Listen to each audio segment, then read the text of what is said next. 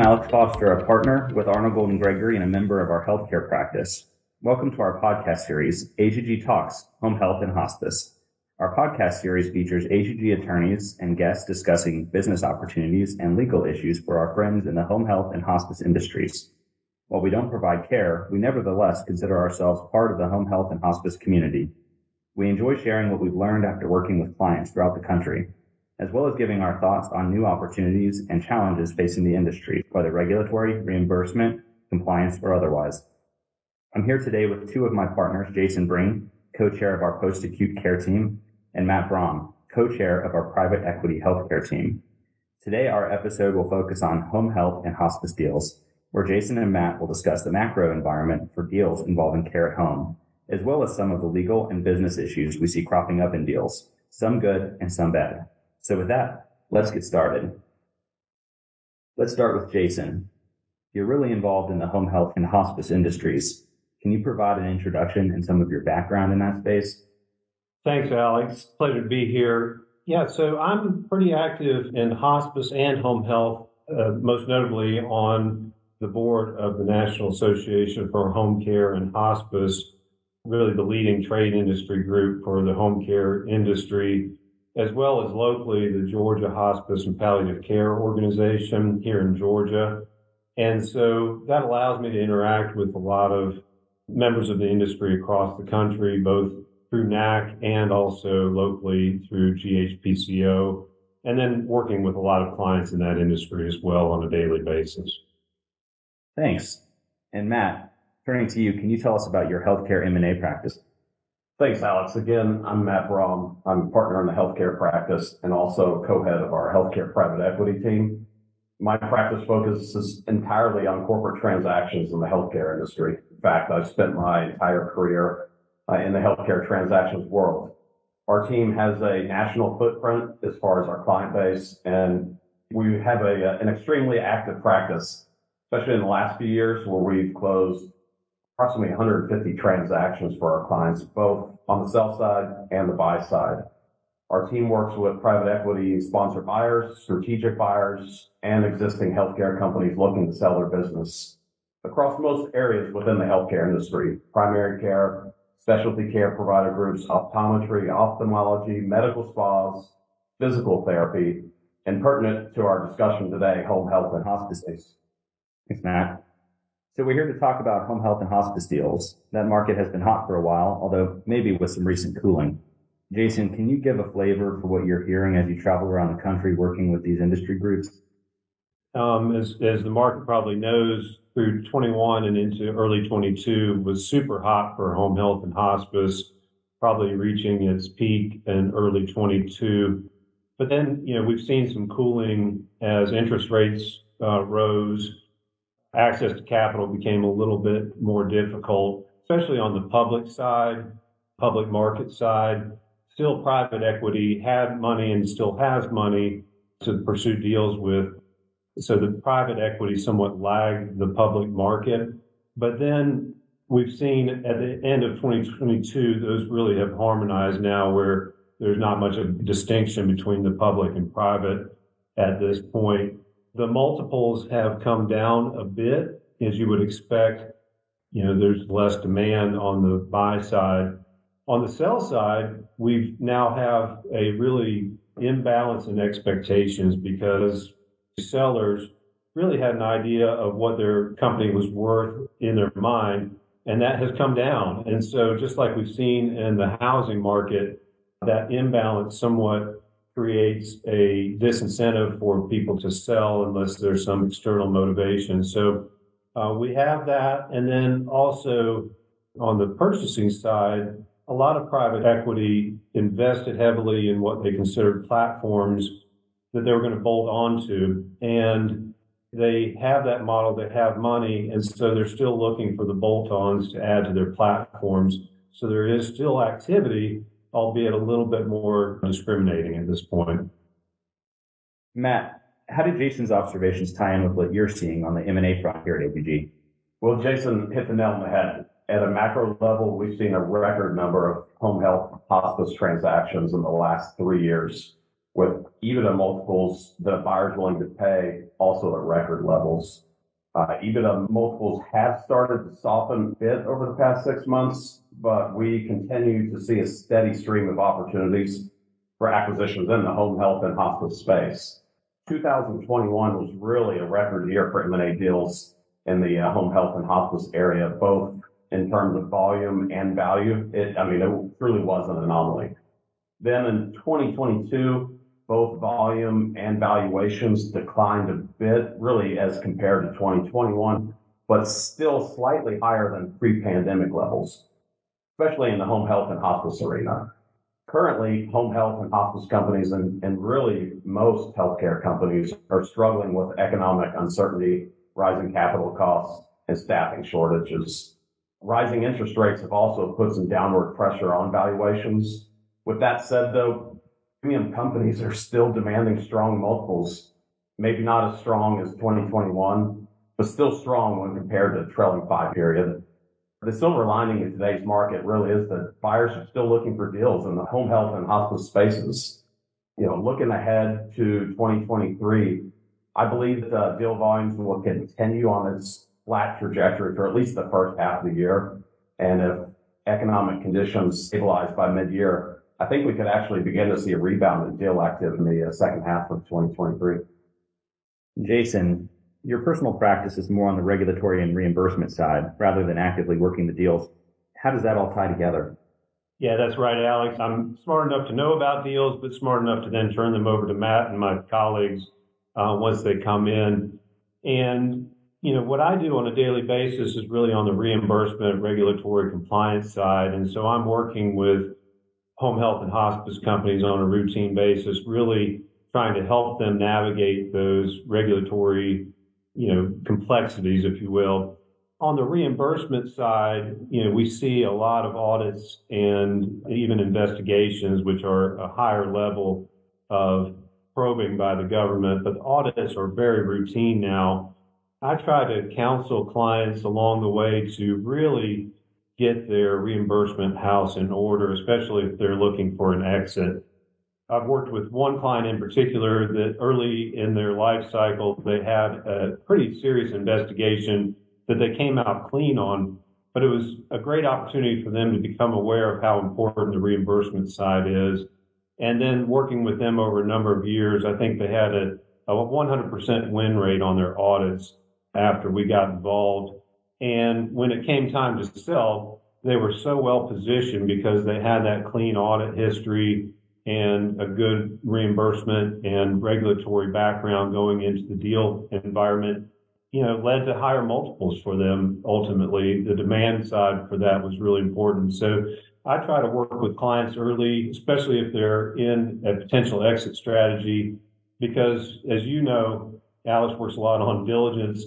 When a client goes to sell something that has been percolating for years, will come up in diligence. You can't necessarily bury it and expect it not to come up at some point. The government might not see it, but a prospective purchaser will. So getting that house in order is super important. Thanks, Jason. Matt, Jason mentioned diligence. What are you seeing on the diligence side of deals? Is it getting more rigorous, or is it just a check the box type process? Yeah, Alex, it's no doubt that buyers are taking a much more aggressive stance when it comes to due diligence. Given the uncertainty in the economy, buyers want to make sure that the asset that they're buying is worth the value they're paying for it. That means a rigorous review of the seller's business, both from a financial and legal perspective. In fact, most buyers in today's market are bringing in numerous third parties to look under the hood of the seller's business. With diligence being so rigorous, what can sellers do ahead of time to better position themselves?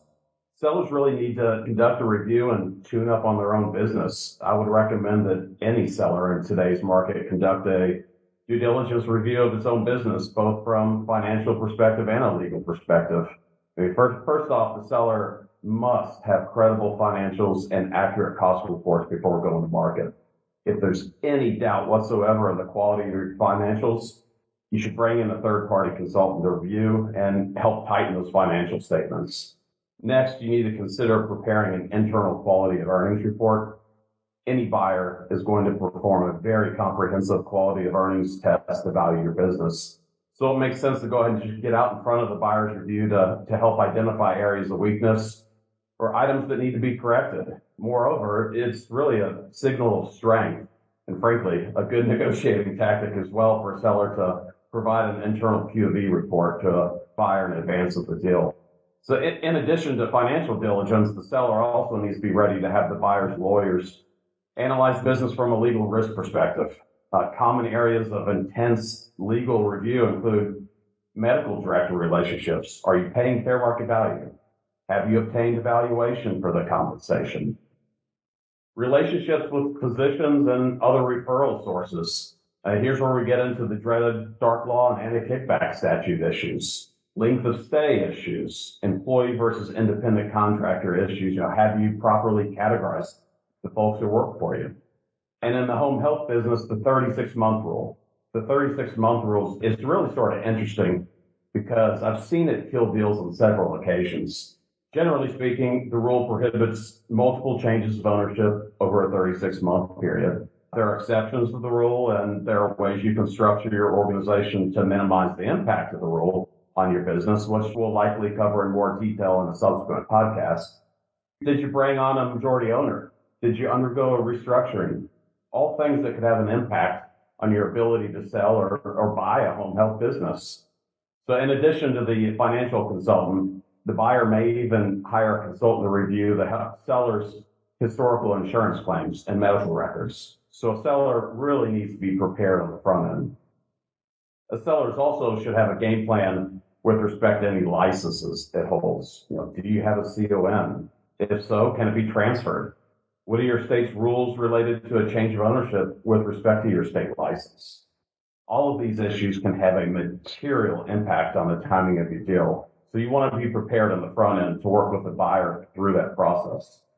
Finally, for a seller who may be on the fence as to whether to go through this pre-market tune-up process, it's really important that you realize that if a buyer does find any surprises in its financial or legal review, it may negatively impact your purchase price, or even worse, it may cause the buyer to walk from the deal. So it's vital for you to get in front of these issues. Jason, I know you've worked with a number of clients getting ready to sell. What's the most successful process you've seen for going to market? Yeah, parlaying off what Matt said is really being deliberate about the process. I have a number of clients who maybe they're in a trade association meeting and someone will come up to them and reach out and say, we're interested in doing a deal, which is great. And sometimes that can get the ball rolling. But if you're truly, working toward an exit, my impression, and having seen a number of these, the best outcome for the sell side is to be deliberate about it and really line up a broker or a law firm or both in advance to help position you to go to market in a well-formed fashion. And by that, I mean doing the QOV that Matt mentioned, but also being able to shop it around to multiple potential purchasers. I think that's really important. Having a proposed transactional document out there, whether it's an asset purchase agreement or a stock purchase agreement, the model agreement you're planning on using, so that you're moving quickly once you're ready to go to market and really increasing that demand out in the marketplace. A couple of additional things, buyers are really looking at the quality of your IT infrastructure, your staff, your key personnel. So if you're going to market, you want to make sure that those folks are happy and that they're likely to stay on after a deal if needed, making sure that your client relationship management software, your CRM, is up to date, because that allows a purchaser to really focus in and know that they're going to have that continuity, even if key personnel leave. So those types of things in advance will position you even better, along with all the diligence to checklist to make sure that your house is in order. Really getting that market demand frothy, to me, has been the best process that I've seen, looking and working with clients in advance of going to market. Matt, any closing remarks? So from a transaction standpoint, I would encourage anyone engaging in discussions regarding a potential transaction to engage counsel early in the process. I mean, from a seller standpoint, that means engaging counsel before you go to market, really to assist with the reverse due diligence process that I mentioned earlier. After going to market, buyer and seller are likely going to enter into a non-binding LOI, letter of intent, providing the buyer with a period of exclusivity, typically around 60 to 90 days, for the buyer to do a deeper dive on the seller through a due diligence review, with the target closing usually between 90 and 120 days, obviously depending on what your licenses look like and the timing of that. A common pitfall by sellers is really to not engage legal counsel to provide advice and negotiate the LOI. And then they're stuck agreeing to a bunch of terms that negatively impact their transaction. So, what are some of the examples of those terms? Well, what's the structure of your transaction? The stock deal versus an asset deal? There are likely going to be tax advantages and disadvantages to both parties. Is the buyer taking the provider number? Is the buyer leaving behind liabilities the seller needs to deal with? Also, you see indemnity claims, baskets, caps, fundamental reps versus standard reps, all terms that operation folks typically aren't used to dealing with on a day-to-day basis. Is the buyer going to hardwire a net working capital calculation that's not advantageous to the seller? How long is exclusivity? Will the buyer try to make certain terms in the LOI binding? All terms that could come back and haunt a seller if they don't engage legal counsel. It's also important for sellers to bring in legal counsel to assist with the due diligence production efforts. As I mentioned, due diligence has become exponentially more difficult in recent years, focusing on the usual, such as financials, QOB, compliance, but now it's extending into less conventional areas such as technology, security risk, cyber preparedness. Due diligence often undercovers issues that can kill a deal altogether, trigger renegotiation of purchase price, require significant escrowing, holdbacks. So again, I can't reinforce it enough. Sellers really need to engage third-party advisors early in the sale process. Jason, any closing remarks? I think just parlaying again off what Matt said, being deliberate about the process, being thoughtful about it, getting outside advisors involved, because we do this all the time, and for most sellers it's going to be a one-time deal. For buyers, flip side is they're doing this all the time, and we work with buyers' side routinely. And that process is one where we oftentimes have pipelines of deals for established home health and hospice clients that are adding on. So whichever side it's on is super important to be deliberate about it, get outside counsel, get brokers involved if appropriate, and make sure your house is in order first and foremost before you go to market, so that these lingering and lurking issues don't pop up during a deal and maybe crater things. But we appreciate you joining us, and thanks. I'll turn it back over to Alex. I want to thank Jason and Matt for joining us today. We hope you found this discussion informative. If you have any questions or if you'd like to submit topics for future podcasts, please reach out to any of us directly. We're all easy to find at agg.com. Future podcast episodes will be distributed through our AGG website and social media pages. Thank you again for joining us.